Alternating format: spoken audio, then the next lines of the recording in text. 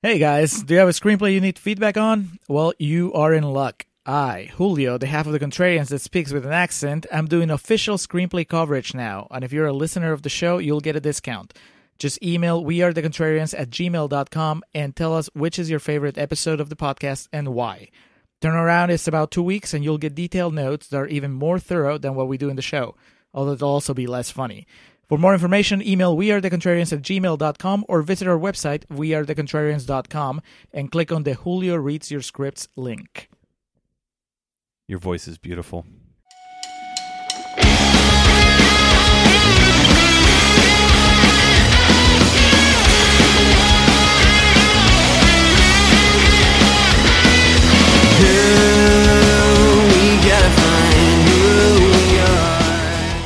Welcome to The Contrarians, where we're right and you're wrong. Be sure to check out The Contrarians on iTunes, where you can rate, review, and subscribe. We're also on SoundCloud, and don't forget about our main website, wearethecontrarians.com. Be sure to keep up with the pretentious ramblings of Alex and Julio on Twitter, at JamesAlexMattis and at Ovnio. That's OVNIO. Time for the podcast.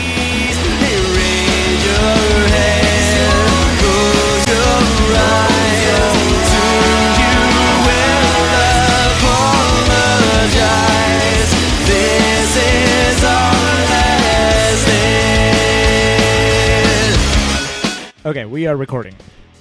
Hello and welcome back to The Contrarians, where we're right and you're wrong, episode number 41. Holy cat. No, 42.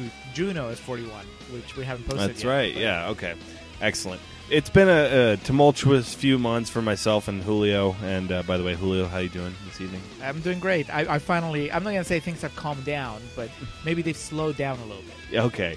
Well, again, my name is Alex, of course, joined here by Julio. And yeah, it's been a rocky road here for a few months with us. We've been kind of finagling all these different episodes, bonus episodes, lineal episodes. I mean, between script writing and WrestleMania, it'll jostle your season for you. Yes. At some point, I just forget what is it, like I'm writing something and I'm like, am I supposed to be a contrarian here? Do I forget? I forget like what's really good and what's really bad. So that's speaking of being a contrarian and when to be serious, when not to be, that kind of brings us to this episode. We were originally going to do Sucker Punch for this episode, directed by Zack Snyder. And, you know, a lot of what we do here is all in... I mean, not a lot of, pretty much all we do Everything here is meant to be taken with a spoonful of salt or sugar, depending on your vice. With that in mind, you know, we a lot of times express legitimate opinions about things and stuff like that. Never to the point of, you know, judging a person or anything like that. But based on recent events with Zack Snyder, we didn't really feel it was appropriate to kind of jest about something he's made. Yeah, no, we'll hold off on Sucker Punch or whatever Zack Snyder we decide to do for a while. Yeah, I mean, with that being said, it's fucking awful what he's having to go through, and we've poked as much fun at, you know, Dawn of Justice and some of his films as anybody on here, but it's a shame to see him have to step down because he clearly had a passion invested in that DC project, and for such a tragic thing, I really feel for him. What I really like, I guess, just like taking us a little off topic from like what we're actually going to do in this episode, but what I really like is that suddenly there's this behind the scenes look where like he's buddies with Joss Whedon. He could just like, he was already like, he had brought him in apparently to help him with the reshoots and whatever, and then he can just be like, man, I can't do this. Can you just take over for a little bit and just finish it? And Whedon's like, yeah, sure. That was pretty startling to me, like to think, because you automatically have the idea that the guy with the DC universe and the guy with the Marvel universe, they can't be buddies. Right. I just love the fact that fan reaction, you know, it's like, if you're a human being, your first reaction is like, God, that sucks what he's going through. And then your second reaction is like, oh my God, Joss Whedon, didn't he do the Avengers? Now he's doing JLA. And it's just, it's pretty funny. So I gotta like to see that behind the scenes in the industry where suddenly it's like, you know what? You have the DC people talking shit about Marvel and Marvel talking shit about DC, but it's all playful because really it's like they don't give a shit. They're just like working and they're friends and, you know. Well, that's it. It's movies. It's something we do to pass the time. It's fun. It's not, and it's like this podcast, it's not real life. Yes, there is like that quote from Snyder where he's like, you know, it's going to be, you know, I love the movie and I'm proud of it, but you know what? At the end of the day, it's just a movie. Yeah. I can just see some fanboys just smashing their heads against the wall. No, it isn't. It's my life. yeah, it's all in a lot of ways superficial. And like with us, we're here to have fun. I do that big, long, dramatic opening to say, love each other, take care of each other, and, smile, have fun, because life is short and fleeting. Speaking of having fun. Oh, my God, speaking of having fun. We are here today for episode number 42 to grace McG for the first time. He's been discussed many times on this podcast. Yes. I guess if you got to replace Zack Snyder with another filmmaker that has been mentioned as much as Zack Snyder in this podcast, McG, I think it's a pretty good choice. A lightning rod for controversy, McG, a grown man who insists people call him McG. I think he's earned it. I think so as well, especially after this seminal romantic comedy from 2012. We're here today to experience This Means War, starring Reese Witherspoon, Academy Award winner Reese Witherspoon, Tom Hardy, and Captain Kirk himself, Chris Pine. Tom Hardy, I think that you're burying the lead there. Because really, the main thing here is that this is probably, unless I'm missing a movie, this is his one and only romantic comedy. Bronson. In his filmography. This was his one. This is where he dipped his toe in the water to see what would happen. Just to show us that he could do it. Exactly. I think he nailed it on the first try, so he's just never seen a point in coming back. Bigger, better things.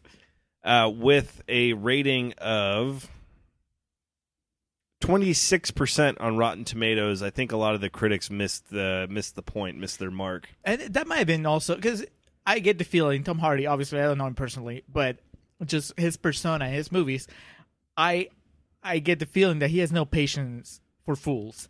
And he looked at that. He said 26%.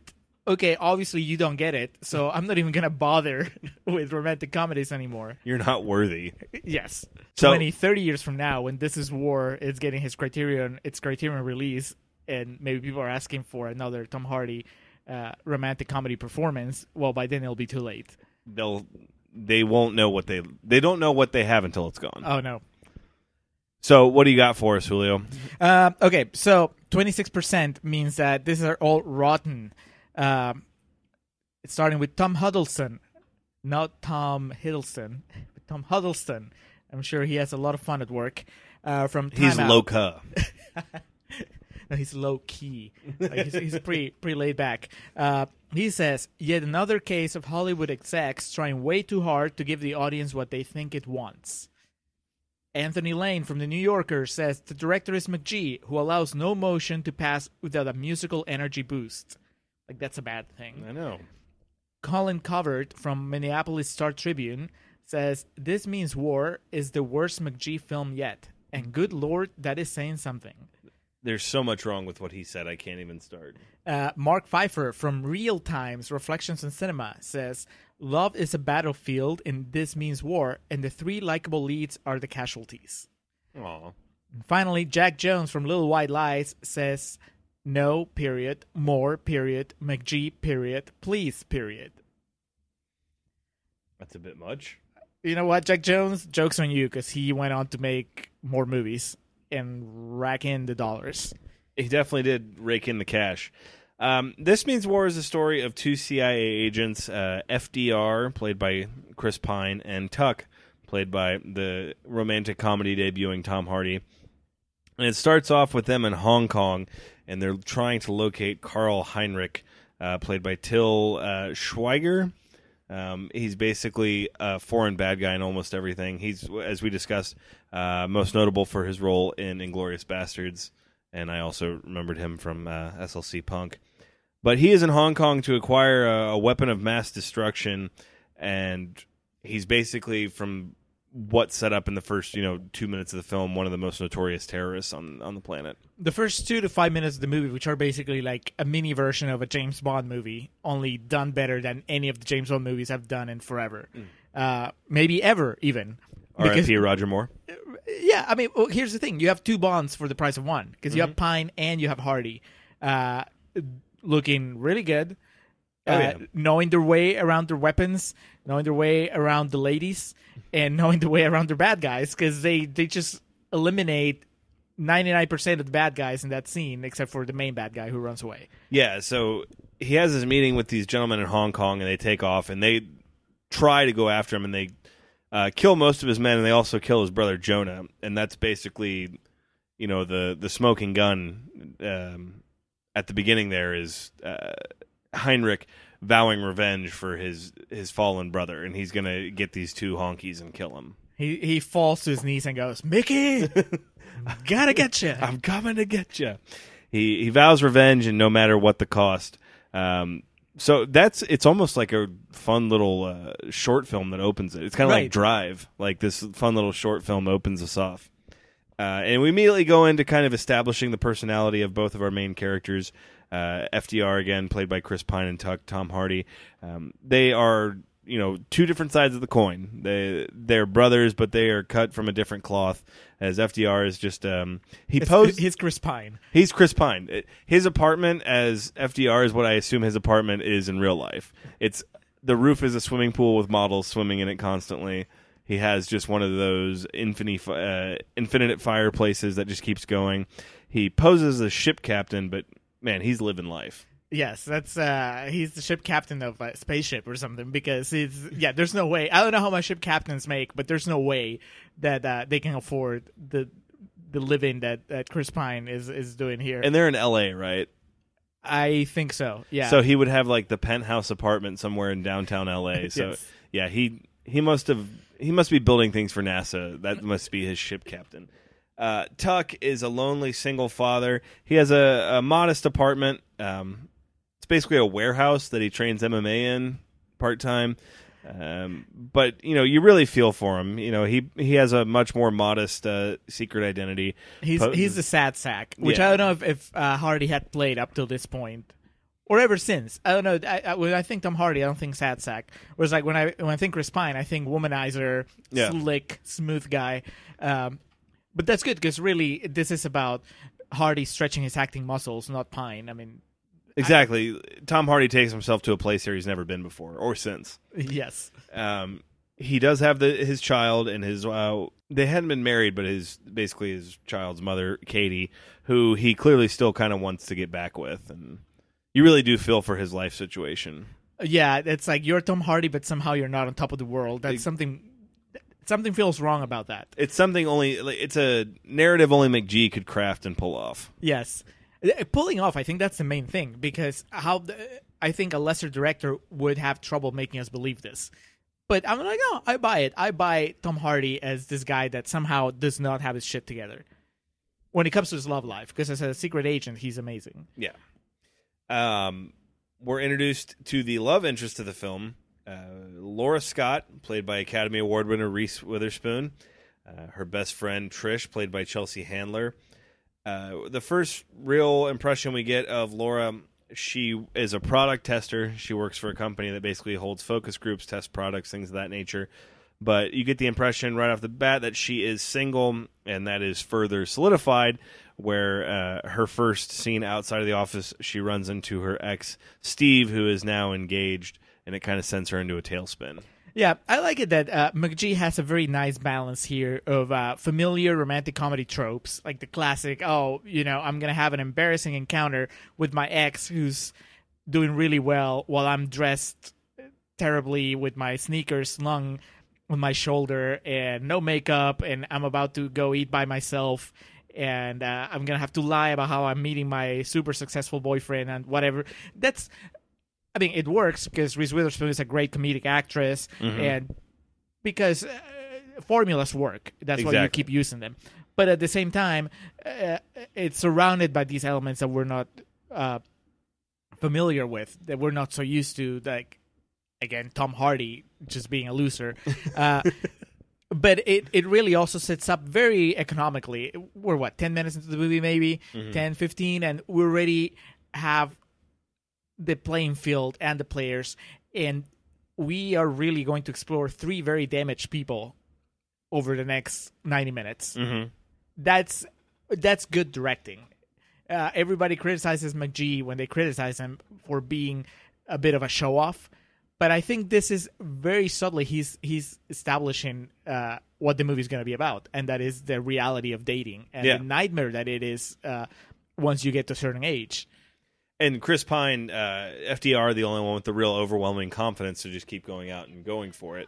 Whereas due to Laura, due to her being completely shattered by her previous relationship, Trish tells Chelsea Handler talks her into getting into online dating.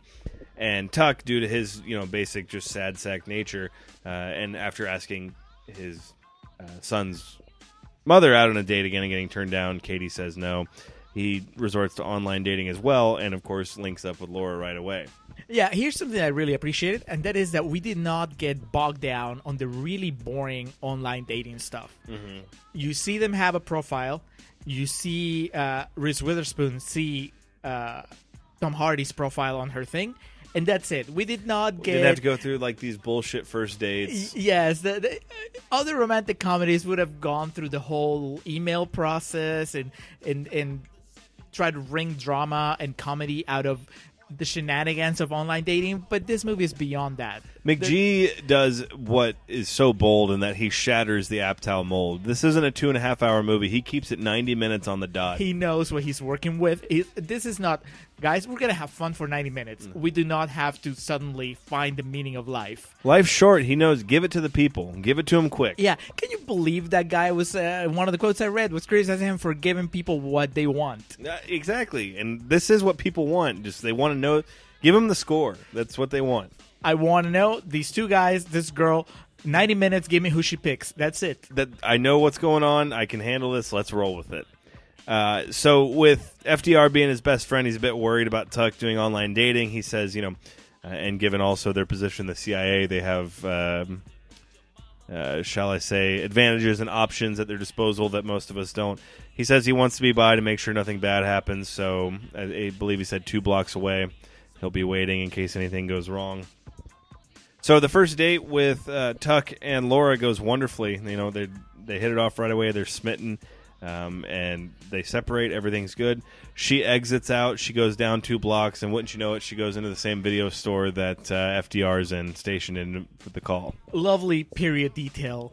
Them having their meet cute at a Blockbuster, I guess, or a Blockbuster stand-in. Would have been the death rattle in 2012. Would have been right at the tail end. So I'm glad McGee made a point to get it in, to make the audience, especially in our age bracket, comfortable, make us feel warm watching this. Yes, he knows that we know what that means. It's not just that they're meeting at a Blockbuster or Blockbuster stand-in, but also they're talking, when she meets with Pine, they're talking about Hitchcock movies. They're talking about classic movies. These things that you wouldn't think these characters were capable of. Right. And certainly this wouldn't just be written in for no reason. Oh, no. It's just, I think that the reason is, like you said, to make us comfortable. Mm-hmm. And it certainly does. But they hit it off right away. And, to both of their naivety, they don't know where each other just came from. Right. So everything works out, though.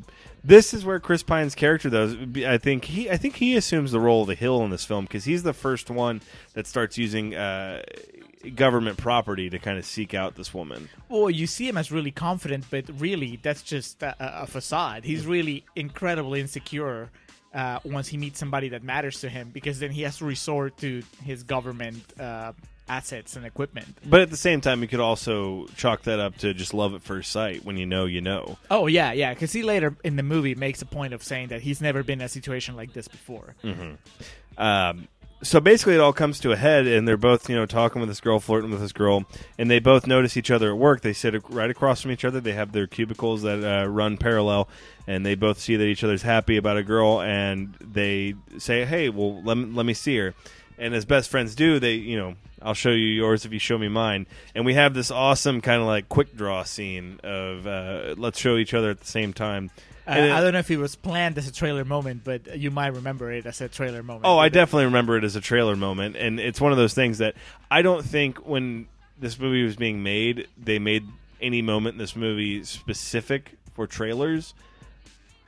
But, serendipity and destiny have no rules. They just work out the way they do. Right, and not just, I think that when McGee is making a movie, you could argue every moment is a trailer moment, because there's no dead air. There's always something happening that would be worth putting in a movie to sell it. I think he put this on paper and said, let's see how it plays. And when they called cut on this scene, he said, There's the trailer moment. And props to him, because goddamn it worked out perfectly. That's the moment in the trailer where you're like, I want to watch this movie. Exactly. I don't know what could happen from here. So at first they kind of back off, like, no, it's not going to be a competition. And again, the layers of FDR's character become apparent here and make him one of the more fascinating characters in this film. He says, well, if I'm involved, it wouldn't really be a competition. It just goes again to show his insecurity, really. And right. He's just kind of, he's unaware of how much of a dick he is by saying something like that. But he has to say it because that's his character. That's the persona that he projects to the world, even to his best friend. Exactly. So she's going to go on a first date with both. Tuck takes her to a carnival. Somehow they're both trained in the circus. But later on, there wasn't a line. I'm sure there was like a focus group, and McGee took note because somebody was like, "How could she be an acrobat?" I mean, Tom Hardy, it makes sense. He's shown from Robin's the first parents died doing this in Batman Forever. But Hardy is trained, and then she says at some point that she's a gymnast because remember Pine is asking her, and she's like, "Oh, you're a gymnast," and she's like, "You're a pig." Because automatically she assumes that he's thinking of sexual stuff related to dating a gymnast. To be fair, that's how he passes it off. But they do the acrobat routine. They both fall into the safety net, and then they have this really romantic kiss. It paints Tuck as, this sweetheart, really thoughtful, all that good stuff. In contrast to that is FDR's first date that he takes her on, where, I don't know about you, but this was the point in the movie where I think we missed a huge boat in that I wanted Chris Pine as Bruce Wayne. He fits the mold perfectly. I totally see what you mean. I think Chris Pine is underrated. He is. We take him for granted. And I can say I include myself in this group because I can honestly say that every time I watch a Chris Pine movie, he surprises me. Mm-hmm. Even though I go in thinking I know exactly what to expect. I know what he's going to deliver. He's a pretty boy that, like I said earlier, he's smooth, he's slick.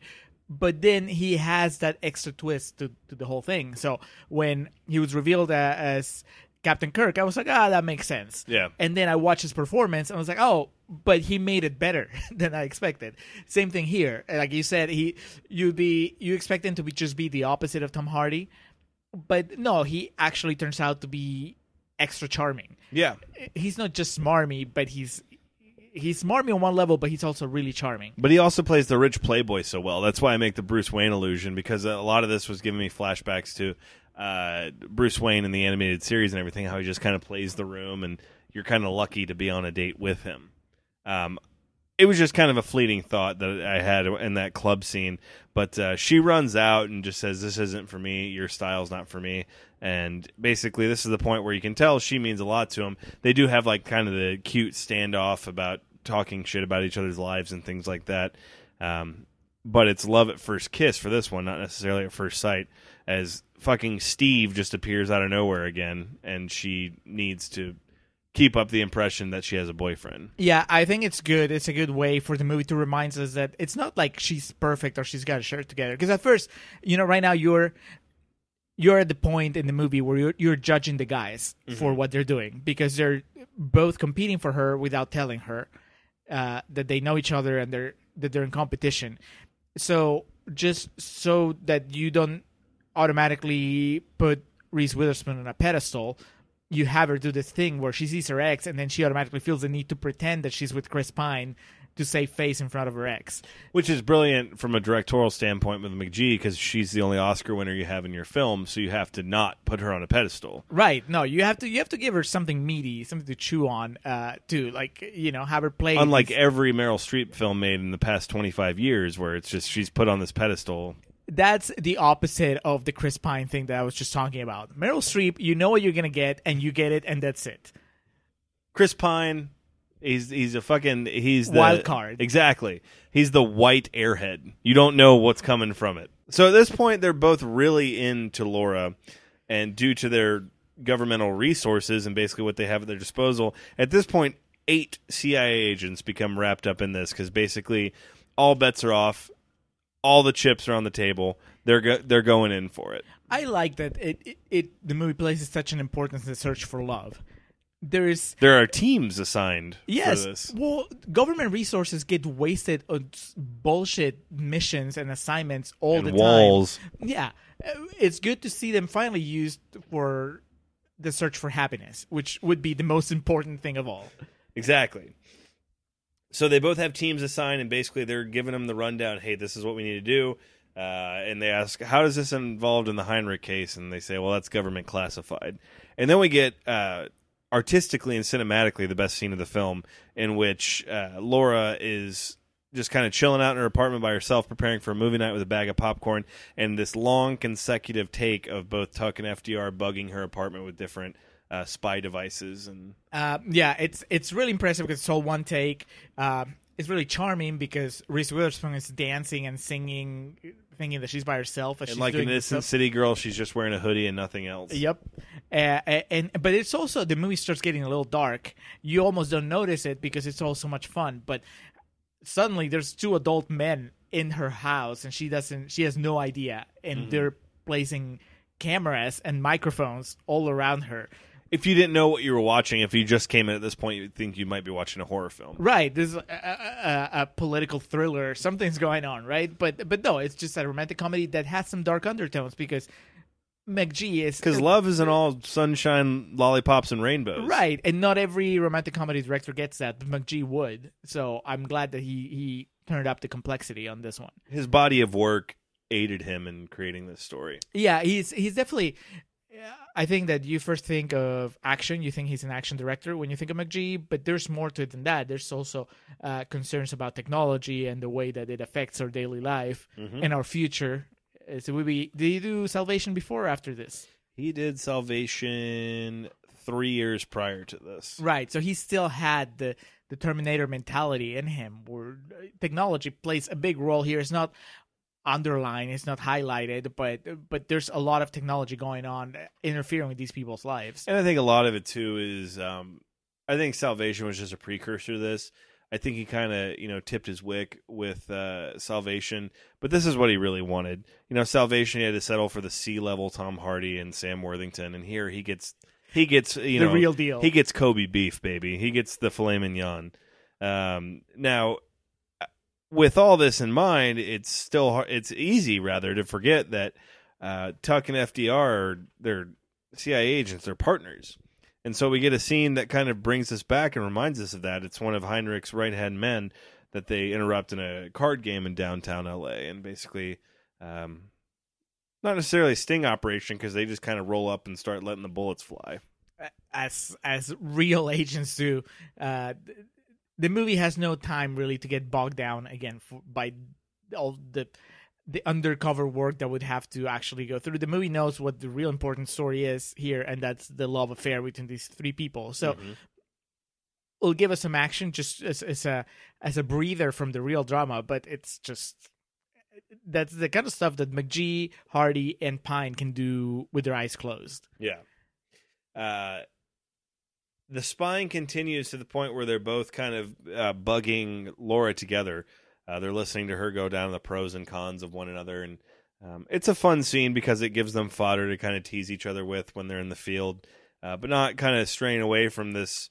At this point, when they're in their surveillance truck together spying on Laura, it kind of puts this impending sense of doom on the viewer in that you realize at this point she's going to have to choose one. Yes, it's really good because you like them all, but there's at that time you don't think that there's a possibility of there being a happy ending for all of them.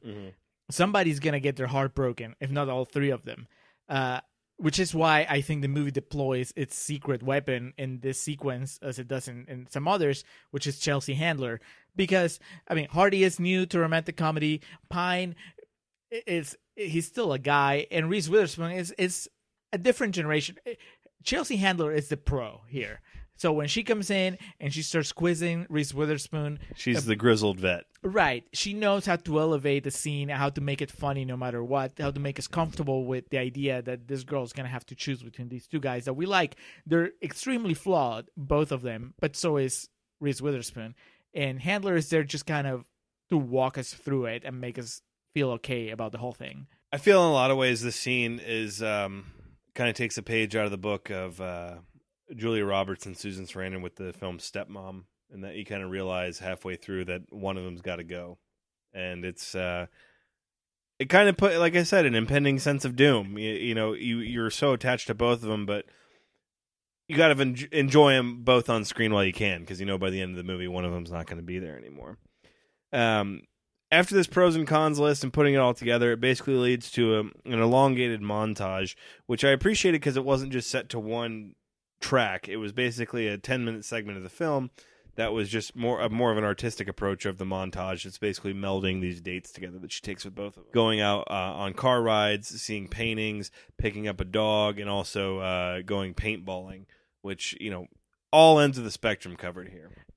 It's an interesting sequence also because it just mixes what you know about McG as a director with what you didn't expect about McG as a director, because these are action sequences. Her driving off with Tom Hardy, her doing the paintball with Tom Hardy. Those are shot like action. You could put that in any action movie and it'll look great. And then it's mixed with all the romantic comedy stuff, where they have like all the silliness with the dogs at the pound, and then with Chris Pine showing her the paintings while his team of CIA techs are just whispering in his ear, telling him what to say. My favorite character in the movie, the guy that's not Mos Def but looks like Mos Def. Mostly deaf. That guy's the Ethan Embry of the movie. I think he only gets like 3-4 scenes, but he's always really funny in them. He's really giving his all. He's the guy that's really excited to be doing all this stuff for an agent's love life. He's completely down. Tom Hardy's team, it's, I guess, appropriately more like these older, fat, white guys that are kind of sad-sacky like he is. That probably have a decent amount of Criterion Collection DVDs at home. Yes, yeah. But Hardy got like the cool black guy that's always like making jokes and being funny. It's fitting of their characters. The culmination of this montage is one of those things, like I said, that we've come across some dark tones so far, so we needed some comic relief, and in a form never thought possible, we get it. Reese Witherspoon, Laura, her paintball gun is malfunctioning, and we get just an all-time classic gag here. We get to see Tom Hardy sell a groin shot when he's shot by the paintball gun right in his penis. I'm glad that it happened in this movie, because obviously he would retire from the genre after this. So if it was going to happen, it needed to happen in this one. And it's good. He does it. He sells it. It's an elevated take on something that Adam Sandler does all the time. The only thing that was missing was when he got shot, it went... Ew. Yeah, he sells it, and Reese Witherspoon sells it, because many times the attention is focused on the recipient of the paintball or the hit to the groin, and not enough importance is given to the person that's delivering the pain. Here, she seems suitably horrified by what she just did, but also amused. Right, she can't help laughing, and then she's like, "Oh, I just laugh when I'm nervous." So it's come to this. She has to have sex with both of them to determine basically who the superior man is, because, that's how women think, and McGee's not afraid to go there. He's not afraid to be dark on any level. And again, I like the fact that he keeps, every time you think that Pine and Hardy are getting too creepy for Reese Witherspoon, he just brings Reese Witherspoon down to their level, so that it always feels like they're all even. You never feel creeped out that they're surveilling and lying to this innocent woman, because this woman is really playing with both of them without telling them. So it's just this trio of people that have a lot of secrets and a lot of flaws again. So yeah, she's just deciding that, sex is gonna be the deal breaker, and that really puts them in a terrible position, because that's one of the rules that they set for themselves when they started this competition, that, like Hardy said, no hanky panky. So FDR takes Laura to meet his family, which his grandma Nana is played by Aunt May, Rosemary Harris. I checked; she's still alive. Well, good. They have a great day together. Her visiting his family and his past and everything, and they get back and leads to what is presumed sex. They both strip down. They're on her countertop, her marble countertop in her apartment, which is or home. I don't know which one it is. It's a very large living environment for one person. I know that much. So good for her. Yeah, all this while the agents on Hardy's team are watching. That's right. And then McGee, thankfully, tastefully, gives us a fade to black.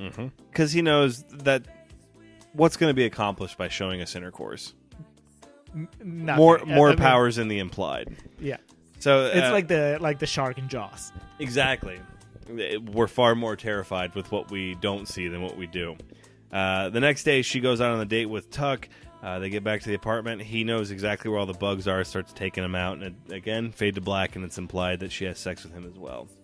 Classy. Exactly. And after all this, she goes back to Trish for wisdom. Chelsea Handler tells her, it's about who's going to be there for you, about what you want, and has this oddly clairvoyant moment talking about her fat and ugly husband, about how he's my fat and he's my ugly. Yeah, it's the one. I wish more movies did this, where they give the comedian in the movie the one serious moment, the Oscar moment, and that's Chelsea Handler's in this one, where she doesn't make any jokes in this sequence. She's just there playing with her son and just telling Reese Witherspoon, "Okay, this has been fun, but dude, cut the bullshit." It's the fucking Lester Bangs, Philip Seymour Hoffman, and Almost Famous. Right. Only this is like they don't have a phone in between them. This is face to face. Exactly, making it that much more powerful. While all this is going on, and while Tuck is setting up to go out to dinner with Laura, FDR finds out that Heinrich is in L.A. He's come for his sworn revenge. And that's basically where this movie, where McGee is a storyteller, is brilliant. You thought you forgot about it, but now we're going to fucking kick it into fourth gear here for the fucking last 15 minutes of the movie. And he knows where Tuck and Laura are, and unfortunately has to interrupt their date, which leads Reese Witherspoon into a total tailspin. Yeah, it's just delicious to see all the lies come crashing down, because McGee, like any adult, knows that eventually you get caught. You lie for long enough, you can't keep track of it, and of course, it's not just that it explodes in the face of Reese Witherspoon, because suddenly the two guys that she was dating are face to face. It's just that also she, in the fight that ensues, like she ends up finding out that they know each other.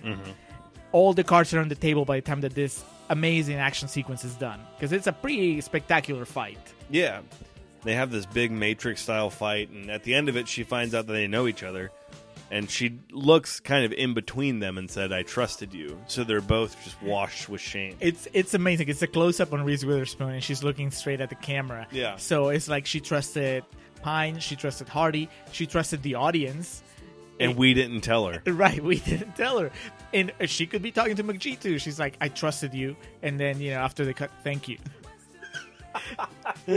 But this sequence, like the beginning of that fight, is the one Tom Hardy moment. Remember earlier, before we started recording, when you were like, "Oh, that was a Tom Hardy moment." It was like, there's another one, and that's here, when right before the fight starts, Tom Hardy slaps Chris Pine, kind of like to tell him, "No, this is not over. We need to talk about this." And he just, that slap and the line that follows and the look, that's Tom Hardy not fucking around. They're anymore. looking at the ground and then kind of glancing back up at him. Yeah, it was like Tom Hardy romantic lead is gone, and he's replaced for about 5 minutes by Tom Hardy, the badass that we know and love, and it's quite a fight. They go at it, and she takes off. She meets up with Trish in her car, and we think we're going to be led down this romantic this telltale romantic comedy path of sorrow and regret and all that, but not enough time, because Heinrich and his men, they storm the Beetle that Trish drives with both her and Laura inside, and basically take them captive and hostage. And it basically leads, the last 10 minutes of this movie are just this wild chase.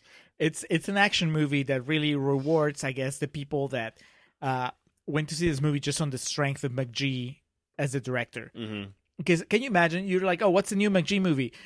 Oh, this means war? Okay, I'm in." And then you are there, and you're like, "Holy shit, it's a romantic comedy," and maybe that's not your thing. You just went in because you like McGee's action movies. But if you stick around, you're rewarded. This is as good as any action movie anyone has ever directed. John Woo has nothing on the last 10 minutes of this movie.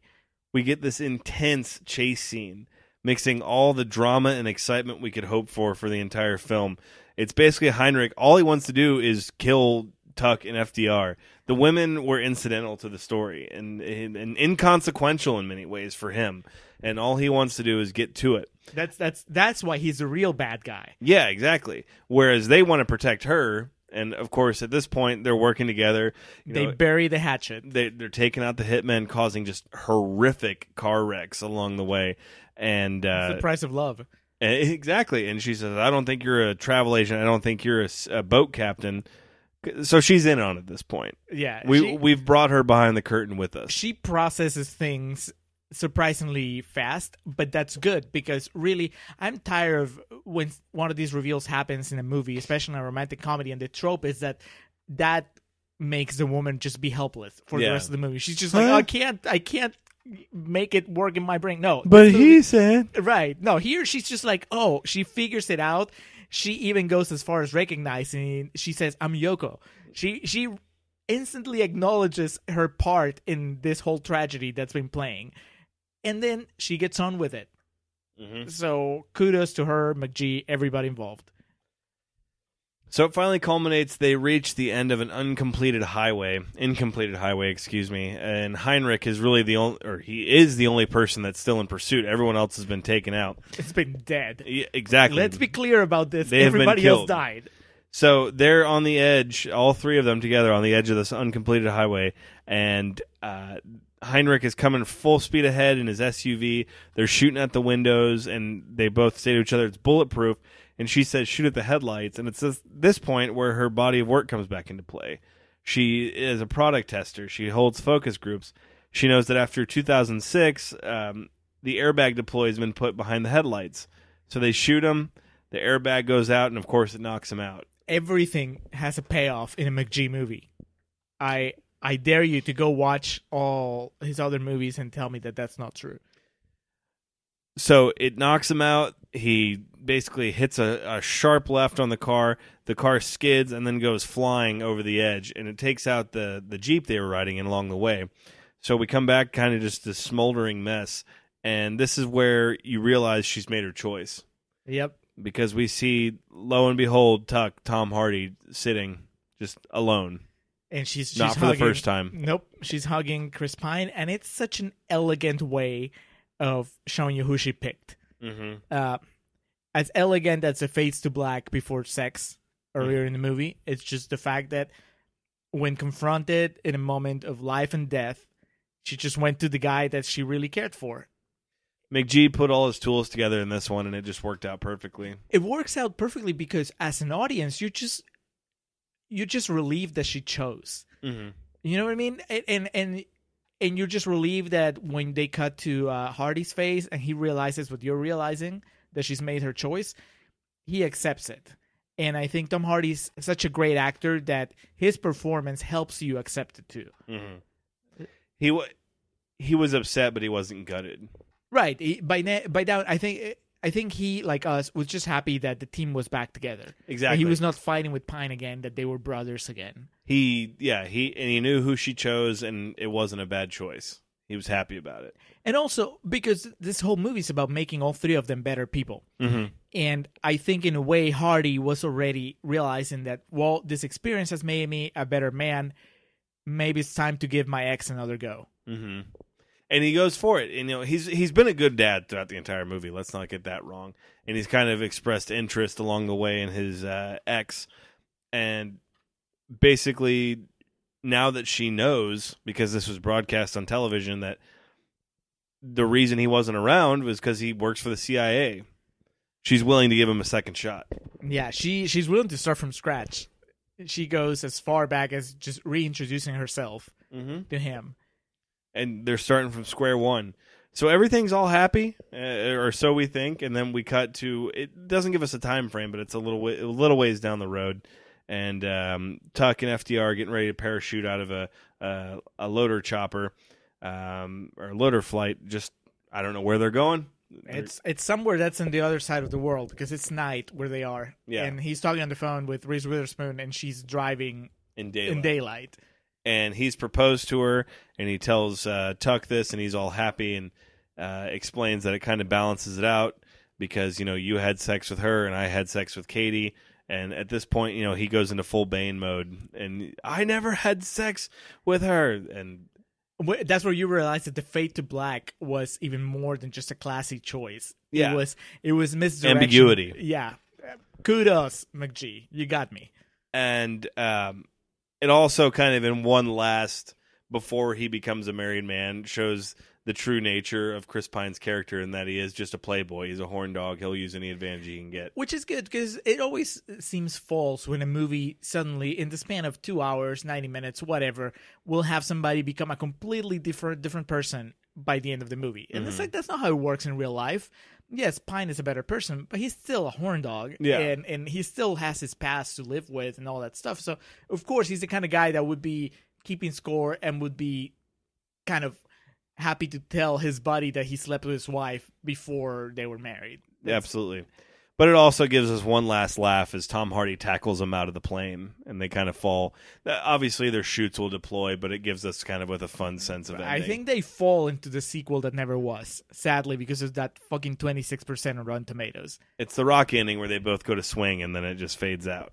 Yes. And that was This Is War. I mean, all the emotions that could be garnered in a film were captured here. Yeah, I think that, like I told you, as the movie ended and the credits started rolling, I turned to you and I said, it's a relief. I qualify this as a feel-good movie for many reasons, but one of the main ones is just, it's such a relief to know that super hot people will always find each other. There's this sense of the universe is right when it's not just Pine ending up with Reese Witherspoon, but also Tom Hardy getting back with a super hot ex. That's just how things should work always. You put in the work to look good, and therefore you're rewarded with ending up with a super hot, super attractive person by your side. The universe will balance itself out. Yeah, the lies, the deceit, the deaths and the action sequences. That's just the McG. The McG of it. It's kind of incidental to true love and just destiny and the thing you earn, the happy ending that you earn with hard work. I think that's a good note to end this on and move along to real talk. I agree. Let's do some real talk. Trish, they're both here. You've got to get over here. I'm hyperventilating. I told you shouldn't date two guys at the same time. What? Well, you never neither the grace nor the humility to lose like a man, do you? It's Heinrich. He's in LA. We have to get on it right now. Do you know what? You are incredible. I really are. I have to take my hat off to you. This is very impressive. You listen to me. You have to listen. You take your hands off me. This is not talk. Take your hat off me, mate. Yeah? Yeah, all right. Where you going? Hey, where you going? It's a movie. Come on. It's more than a movie. It's a movie directed by McG, written by Timothy Dowling and Simon Kinberg, which I could not find anything else that they had written. Not together. Simon Kinberg, though, he's behind a bunch of the X-Men movies. Really? Yeah. Okay. So all the good stuff here, all the stuff with mutants, that's Simon Kinberg. all the Hugh Jackman shit he wrote. Released for Valentine's Day on February 17th, 2012. Almost to the day, 5 months later, Tom Hardy would be bald and donning a mask that covered his mouth for his role as Bane. He needed to get this thing out of his system. We're going to cover whatever it was Tom Hardy was doing here shortly. Budget of $65 million. It doubled it. Its box office return was $156.5 million, which pretty good. I mean, you shouldn't be too surprised considering who's involved that it did a decent box office return. Like we mentioned in the first portion, 26% on Rotten Tomatoes.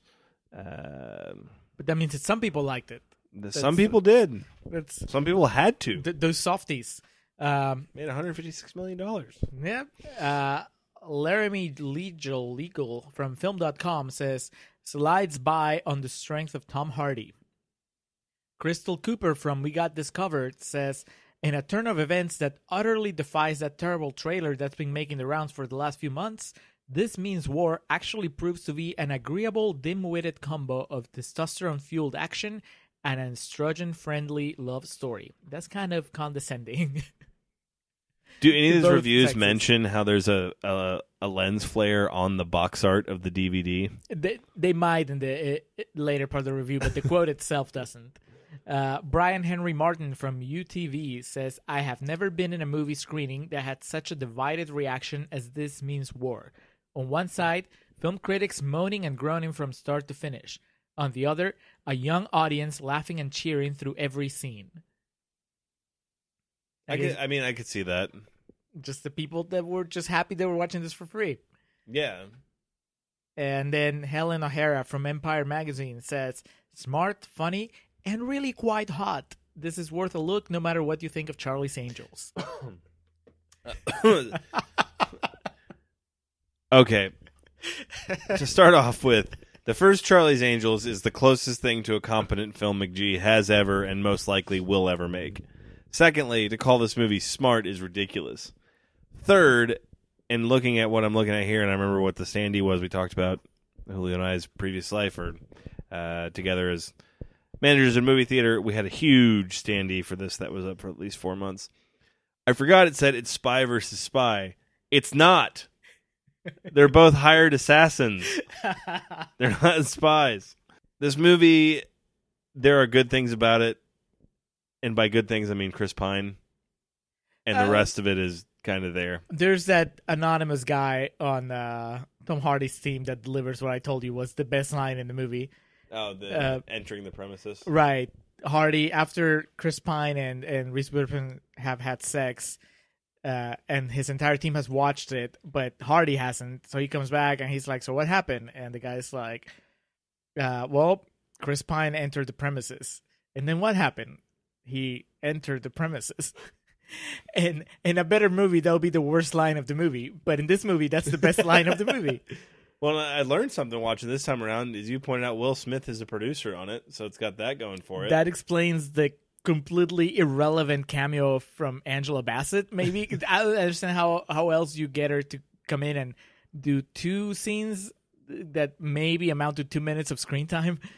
It's really puzzling. But, I mean, the big thing to discuss here is that this was the one and only foray into romantic comedy for Sir Tom Hardy. Which proves that at least he's, either him or his agent realized that he's not suited for that kind of thing. I don't know who thought this was a good idea to begin with, mainly because Tom Hardy does not seem really into any of it. But maybe that's just him after he realized, oh shit, I just can't do this. But he already signed in. I would imagine this was Tom Hardy's idea, and his agent was like, are you sure you want to do this? He's like, yes, this is the time to do the romantic comedy. And then they do it, and he realizes, because Tom Hardy must be a smart guy, he realizes that, oh, maybe I really can't do this. And then when it's over, they're like, okay, let's just not talk about this ever again. Let's move on to Batman. Dude, yeah, what a fucking sandwich. Bronson, Inception, Tinker Tailor, Soldier Spy, Warrior. This Means War. The Dark Knight Rises, Lawless, Lock, and The Drop. Like, I mean, there's no fucking bones about it. Tom Hardy is an unbelievably talented actor, but something went awry. Yes, this movie, this role does not play to his strengths. In any way. And, like, again, just to kind of fucking put the cards on the table like we talked about, it does him no favors putting him against Chris Pine, who's so good in this role. Right. This is kind of... Chris Pine can sleepwalk through this role. Mm-hmm. Like we said in #CC, this is Chris Pine playing Chris Pine, and that's fine. Mm-hmm. But the problem is that that's only one half of the equation. And the other one is Tom Hardy, who just... He's just not built for this kind of, at least based on the evidence of this movie, on the 90 minutes of this movie, he's just not, it's not a real competition. Yeah. I mean, by the end, when she chooses Chris Pine, you're like, no shit. I mean, Tom Hardy didn't even have sex with her. That's how stacked the deck was toward Pine. Yeah. Like you said, while we're watching, maybe if they'd switched the roles, it would have been a little more interesting. But not only is Tom Hardy, his type is not suitable to the kind of role that he's playing, but also the role that they gave him is just so bland that it doesn't, there's no competition here. Yeah. he doesn't really have any room to do much with it either. Is like, yeah, when he loosens up the sequence where he's supposed to show her that he's not the safe choice, it's just him kicking ass at paintball, which is just, it just culminates in him getting hit in the groin. Right, that's like the high point of the sequence. Which So, my notes, like, I have all these things, and then in huge caps that take up 3 lines, Tom Hardy groin spot is what my notes say. Which, I mean, you know what? We're talking about this movie like Tom Hardy's the main problem in it, and I mean, I think he's a big problem in it. But oh no, even if Tom Hardy was given the performance of a lifetime, I would still be kind of like, eh. Well, the reason we're going on that is that's the easiest thing to point to is. What? It's like Tom Hardy in a romantic comedy? Who thought that was a good idea? Right. And God bless Tom Hardy. I mean, no one loves The Dark Knight Rises more than I do, except maybe Christopher Nolan. I can't think of a single movie that I've seen of his where I was not really impressed by his performance. Yeah, Tom Hardy, I've seen him in movies that I didn't particularly care for, but he is never bad. Right. It's kind of just weird. Like I'm really curious. I hope something comes out someday that like explains if it was him or his agent or who thought it was a good idea. I want to think that it's him because once it got it, I like to think that once it got into his head that he wanted to do a romantic comedy, you just can't say no to Tom Hardy. Mm-hmm. And he had the bulk of his previous success in past movies to just steamroll anybody who didn't think this was a good idea. And he was like, this is what I want to do, damn it. And to be fair, he has 2 scenes where he's incredible, but they're both Tom Hardy scenes. One's a violent one, and one's like an emotionally detached one. At the very end. Yeah, where he's, get out of here and take care of her. And he like, and those are like, oh, yeah, that's who Tom Hardy is. He's the fucking man. Yeah, and the other one's a slap. Like I told you, this slap it's pure Tom Hardy. Oh, and he's got that distant, far away, not making eye contact with the person, but then he'll gaze back up at him. He's fucking brilliant, but yeah, this is not the Tom Hardy variety hour that we need. No, that movie, this movie would not be held as proof that Tom Hardy is I would even say charismatic. The movie just neuters Warrior. him. Right. It just he's such a force to contend with in Warrior. Mm-hmm. He's just like unstoppable, and here he's just like a wet blanket. And then in the summer, he broke Batman's back. Yeah. I mean, with all that being said, Chris Pine is very good in his role. That's because Chris Pine. I mean, that's because, like you said, he can sleepwalk this shit. Yeah, he's just supposed to be the funny, smarmy guy, and he's charming when he needs to be. He is. He's charming. He's witty. I mean, a lot of that. He's unbelievably good looking, and I mean, those are 3 characteristics as to why he was chosen to be Captain Kirk. And that's what you want also in a romantic comedy. All kidding aside, I mean, I have no beef with attractive people finding each other. Mm-hmm. I kind of would have liked, I guess, at this point in my life and also in like, I guess, the history of film, I would like to see, I don't know, Hardy hook up with Chelsea Handler just because of the age difference or whatever. But, at this point, I automatically assume that Chelsea Handler is older than Tom Hardy, but it's just because Reese Witherspoon just looks so young. She's older than both Chris Pine and Tom Hardy. Right, but also because her character, the way that she played here, she's the one with the husband mm-hmm. and the kid and the life experience. So that automatically makes her, I don't think, it's not that I think that her character is particularly well written, but as a character type, I'll be like, okay, I'll be more interested in seeing either of these guys have to contend with a mom that has a husband and a kid and has just experience, as Mm-hmm. opposed to Reese Witherspoon, who's just like, I don't know what I'm doing. I'm super hot, but somehow I just can't find happiness. Life just keeps, I have to get sushi for one every week. I know, I have a great job, but oh my God, I don't know. I mean, like we said, we joked about a lot in the first part. I mean, Reese Witherspoon's a fucking Oscar winner. And I don't resent her for it. No. That's not, yeah. And like I said, when I looked over before we started, and I'm looking at it again right now, a very all over the place filmography she has, to the point where it's not that Cuba Gooding Jr. thing where I'm like, it feels like talent squandered. It feels like she really just did things that she wanted to do. Right. And then she's kind of remembered by maybe the things that you didn't like her in, and that's what you stick with. I think so. Like, that's something that went to my head. Like, but then I went over her filmography. I was like, oh my God, she's in so many things that I love. like. Like fucking Election and Mud and Water for Elephants. I mean, yeah. And here, there's nothing bad. She does the classic Reese Witherspoon Legally Blonde performance that people want from her. Right. It's not her fault. I mean, that's just the way the movie's written. The movie's constructed to where she can only do so much, because if she was any smarter, then the plot wouldn't work. So she has to be completely oblivious to the fact that these two guys that she's dating know each other and are lying to her the entire movie. That's just, she's constrained by that. She's not allowed to be a better character than that. Yeah. But again, that's really no fault of hers. And again, the main thing as far as problem goes is just writing. At the same time, it's a movie that made money and all that shit you can take into consideration. It's not particularly good.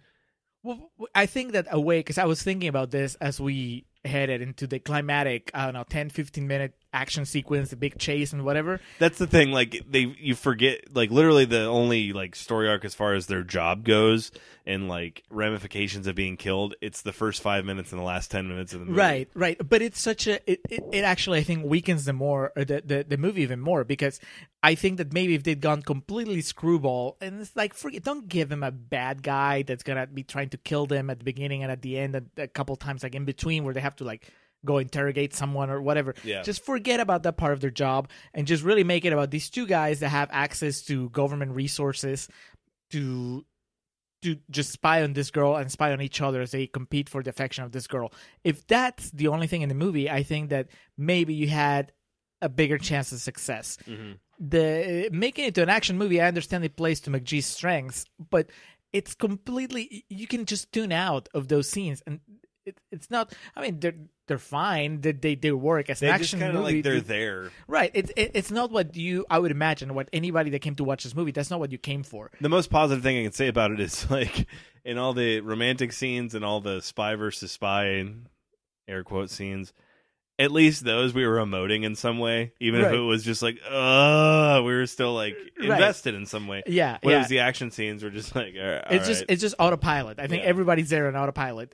It's starting with McGee, because this is stuff that he's done before, but there's really nothing new happens there. Even when you get to the point where Reese Witherspoon figures out how to defeat the bad guy at the very end. I'm Yoko. Yeah, that's just... We did have.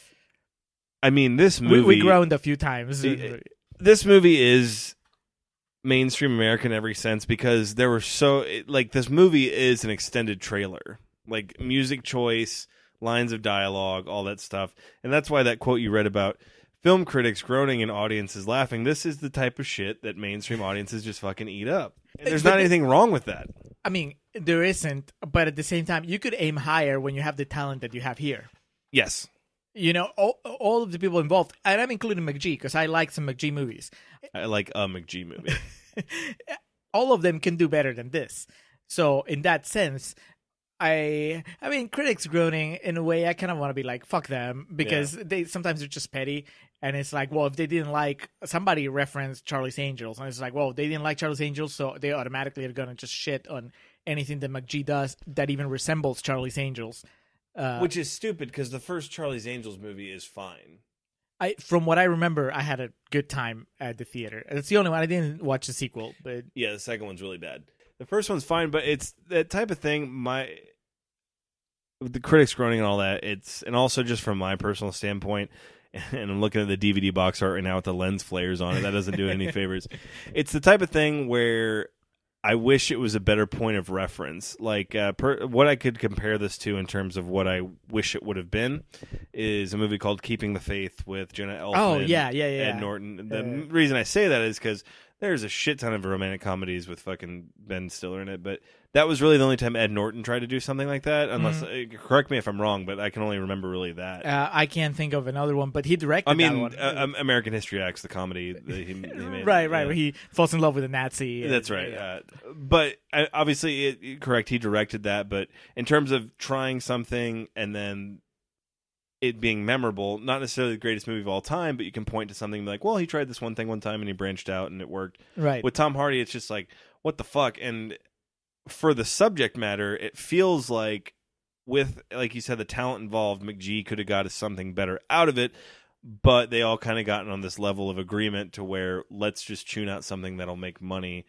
Well, yeah, it's like they're doing. It feels like they're doing exactly what you'd expect them to do.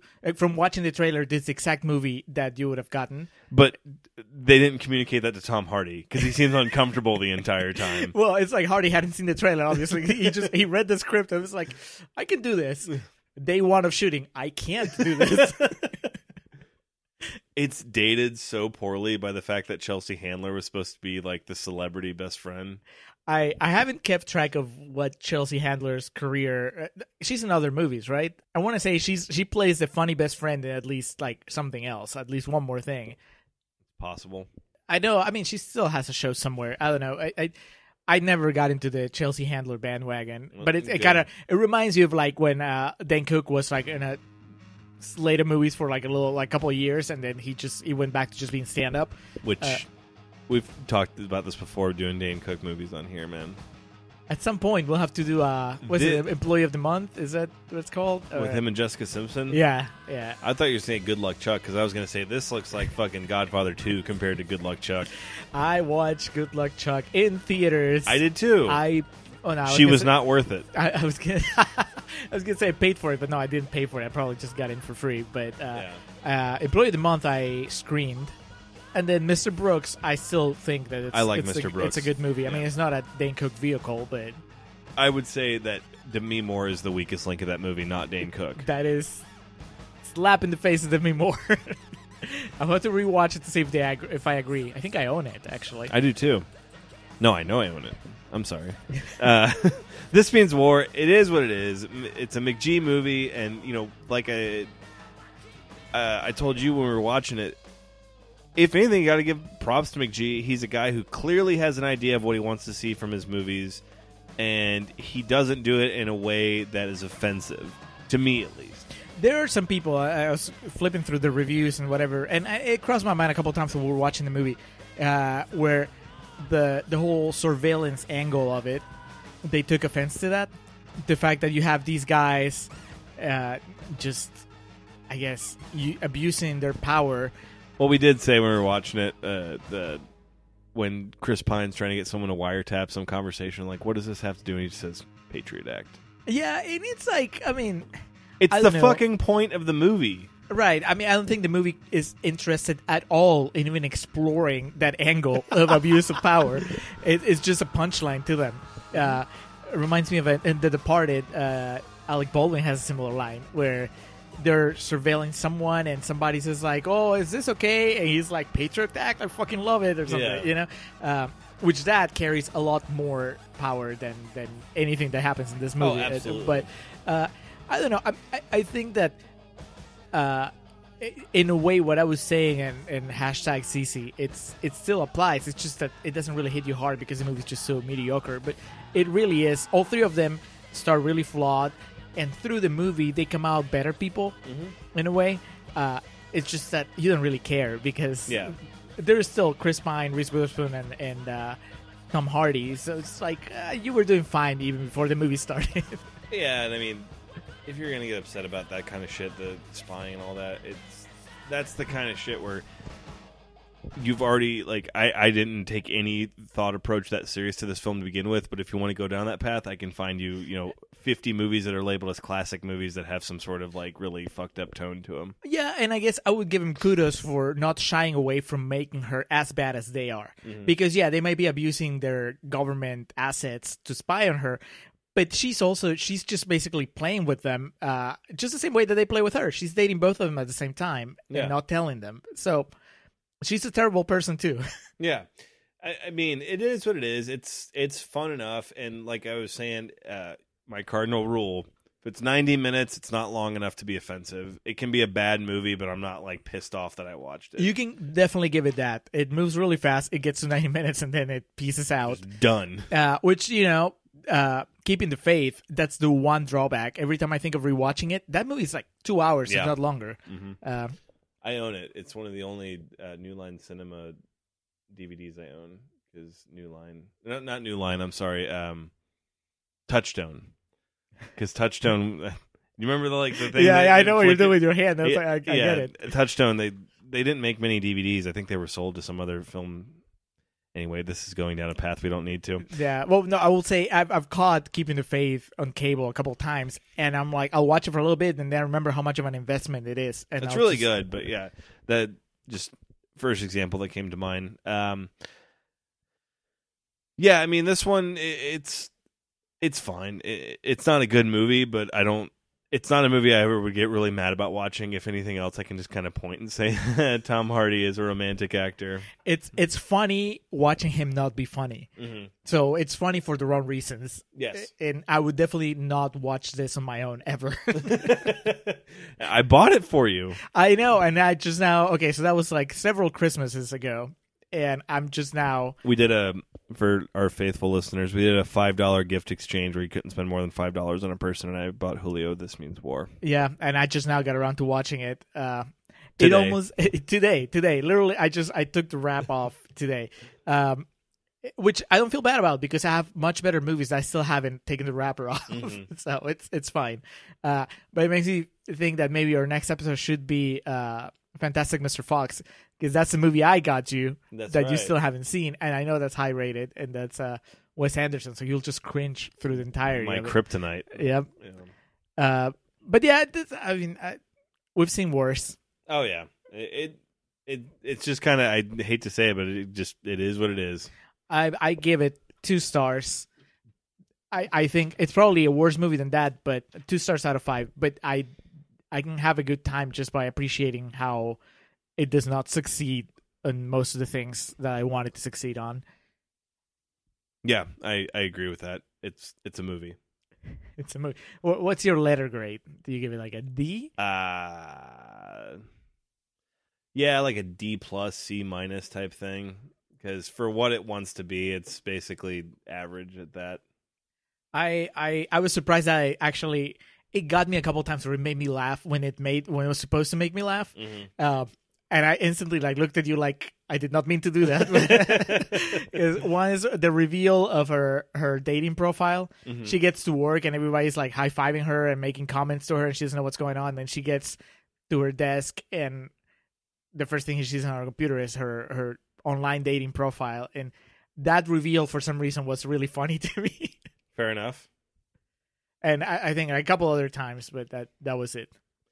Yeah, but Reese Witherspoon is an Academy Award winner, and she's a fantastic actress. And if you haven't seen Water for Elephants, I'd definitely recommend doing so. That's your Reese Witherspoon movie. Oh, I mean, if you haven't fucking seen Walk the Line, see that. So, Election. I mean, to be fair, Water for Elephants is a great movie, but it doesn't hinge on her performance. I just recommend that movie because so many people for whatever reason, was skipped over. It got lost in this really weird state of transition. Yeah, I think that probably Robert Pattinson's casting in that one hurt it more than anything else. But it's really good. Yeah, no, I mean, he's really good in it, but I think just some people don't take him seriously. No, and that's understandable. But yeah, Election's great, and like I said, Mud is phenomenal. Can't say the same for things like Four Christmases and I don't know. I'm sure. Sweet Home Alabama. Phew. Yeah. Whew. So yeah, that was This Means War, and it was a movie, and we had a hoot watching it. Yes. Did you want to do is your plug Logan Noir or just Logan period, or do you have something else to plug and we just talk about Logan after that? I mean, we can talk about Logan. Let's talk about Logan. I'll mark it on the description of the show. I've also I've been listening to just nothing but Oasis for the past 2 months. Is it after that documentary you told me about? Did that just get you into it? They're just so good. And then I found out Noel Gallagher has my same birthday. Oh. And he's going to be 50 the day I turn 30. One of us wrote Wonderwall. Did he write Wonderwall when he was 30? He was 27. Oh, well, yeah. What have I done? He's British. You have a podcast. I never exactly. He doesn't even know he didn't know when he was my age what the fuck a podcast was. I never knew they had an Unplugged album because it was never released. but there were like bootlegs of it released and everything like that. Basically because Liam didn't want to sing that day, so Noel had to sing all the songs. And It's such an Oasis thing to hear. It's like, yeah, that makes sense. So MTV never officially released it, but there's a bunch of bootlegs of it, and basically on the rabbit trail that I went down researching their history and everything, the album's fucking phenomenal. You can find a good torrent of it online, so that would be my plug for something to do and listen to. And as always, 4-finger discount. There are episodes that Simpsons podcast I plugged before. Their episodes used to be like 40 minutes long, but they're actually kind of like us, where we took us a while to find like our stride. Not to compare the two, because it's obviously different things, but they've found their like medium. So now they're more of investments, but they're more fleshed out, and they feel a lot more like research and stuff. But yeah, Logan, man, fucking hell. I went and saw Logan Noir at the Draft House, and I put off seeing it, just like I was telling you, just due to the fucking peaks and valleys that have been the X-Men film franchise. And Logan is one hell of a movie. While I was watching it, it felt like it was filmed to be a black and white movie. And in the Q&A afterwards, James Mangold said, I would be lying if I said I did that. It just kind of worked out. Wait. Mangold was at the Draft House? I'm sorry. So what they did was every Draft House in the country did the Noir, and then the one in Brooklyn had a Q&A that was telecast to every other location. Gotcha. So it was Mangold, the producer, I don't recall his name, and then Hugh Jackman showed up as a surprise. And talk about killing an illusion, though. You see this hard-ass fucking Wolverine, and then Hugh Jackman comes out like bopping up and down, and it's great, and it's just like, oh man. But he told an amazing story about the first time he saw the movie. It was him and Patrick Stewart watched it together. Nice. And spoiler alert, and I love you, Julio, for not spoiling the movie for me. When she turned the cross into the X, yes. He said they both just held each other and wept because they knew it was over. And it was one of those things, because since I've been of conscious thought, has been like 1998. Like I can recall pretty much everything since then. And that's that, I think, age is fleeting type thing. It's like, this has been a 20-year investment for these movies. And those guys have been there since fucking day one. And watching that movie, it took me a second when she put the cross and turned it. I was like, what's she doing? And then I realized it was the next. Like, what do you think of the little girl? Oh, phenomenal. Yeah, she's great. I mean, there were so many things in the story that like I kept wanting to be like, but then they would figure out a way to make it work and everything. And it's, I didn't know that Mangold and Jackman both took a significant pay cut for it to be an R-rated movie. I'm glad they did, because that movie needed to be rated R. Well, what was great was Mangold went on this thing at the Q&A that kind of, since it was telecast, people were kind of like pouring out. But I wanted to stay and see what he said. And I was kind of bummed no one asked him how awesome Joaquin Phoenix was to work with. But he talked about when you make a movie that's rated R, you get to make a movie you want to make. If you make a movie that's anything below that, especially if it's a superhero movie, so many other people have their fingers in the pie of, you have to factor in marketing, toys, like all this shit. And basically that eliminates what you can do with it. And him and Hugh Jackman both together had this vision of what they wanted it to be, and they didn't want to make any money off merchandising, anything like that. They wanted to complete the story, and it was very important to them both that it had a definitive ending. They didn't want any shred of idea that he would right. be back. This is definitely the end, as far as at least the Hugh Jackman Wolverine is. And Professor X and Professor X as the Patrick Stewart. That got me. Not when he was killed, but when Logan buried him and couldn't put words together. Oh, dude.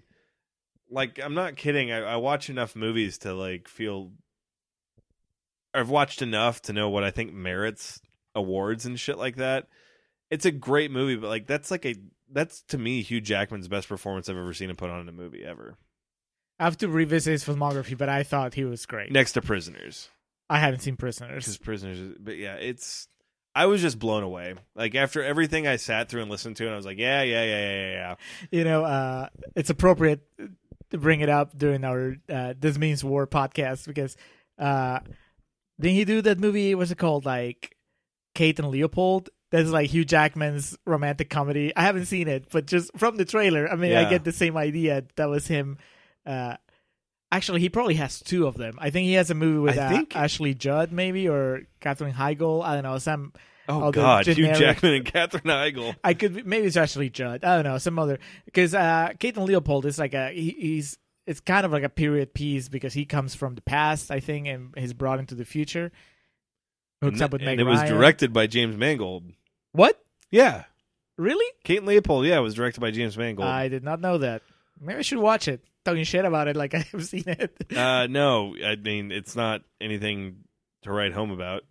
Neither is The Wolverine, which he also directed. I like the Wolverine. Okay, I think it's a step up from Wolverine Origins, and it's a Well- nice transition into Logan. But God, can you imagine we went just from Origins to Logan? Whiplash. People That's just Yeah, it's wonderful. And like I said, seeing it in black and white, it made it. I mean, that probably helped because it gave this whole artsy perspective I didn't know was there. And like I said, I don't know if I want to see it in color just due to the sentimental attachment I have to that. And they also gave us posters that you can only get like for that screening. Oh, that's nice. Yeah, it's a black and white. It says Logan Noir, and it's after he passed. It's when the girl's still holding his hand. It's really cool. That's awesome. Yeah. But yeah, that's basically between that and This Means War. I mean, I'm good on movies for a while.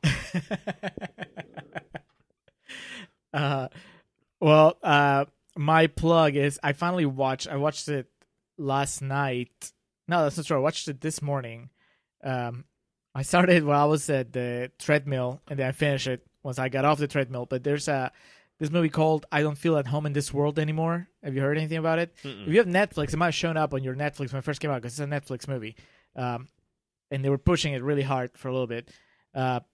It's written and directed by the guy that was the main actor in this other movie called Blue Ruin, which I didn't really care for, but everybody loves Blue Ruin. And one of the reasons it took me this long to check out I Don't Feel at Home in This World Anymore is because the good reviews kept saying, oh, it's just like Blue Ruin, which made me not want to watch it. And then the negative reviews were like, oh, it's not as good as Blue Ruin, which made me want to watch it even less. But then I watched it today, and it's great. It's it's not perfect, but I had a great time. It's kind of like I think a more apt comparison is really to a Coen Brothers movie because he has like that quirkiness, that silliness of the characters, and it's in a way it's like a very simple story. It's just this woman that gets fed up. She's kind of in a rut, and then somebody breaks into her house, and the police won't really help her. So then she goes into this path to find the people that robbed her, and just goes into adventures. And Elijah Wood tags along, as you do. Exactly. He's her neighbor, and it's a very cool movie. Like it's a lot of fun, and I think that it had, at least for most of its runtime, it was trying to say something about vigilantes, and just because the cops really don't help her. They're almost useless here because they have bigger things to worry about.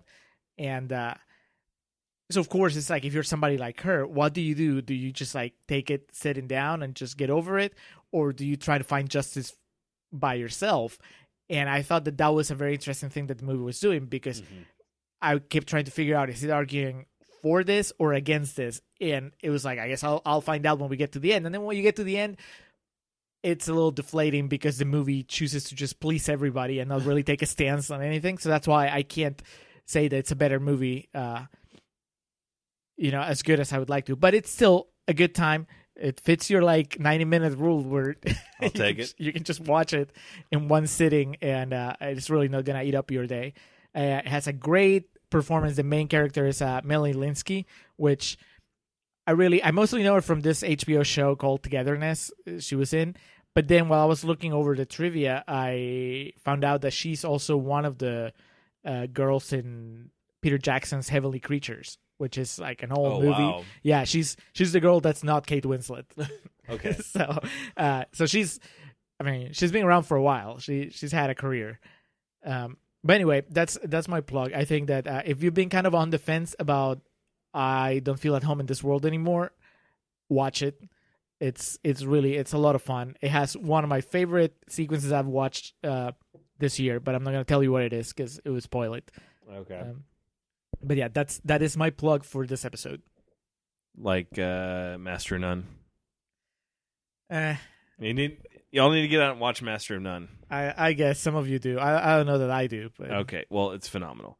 And just before we close here, I wanted to confirm that James Mangold directed Kate and Leopold. He did. Girl Interrupted, Kate and Leopold, Identity, Walk the Line, 3:10 to Yuma. That's what he did within that decade. And then I did not know that he wrote Oliver and Company, which I loved. The like Disney movie. The Disney movie? Yeah. Wow. That's also like Mangold's been around for a while. I mean, what a body of work this gentleman has.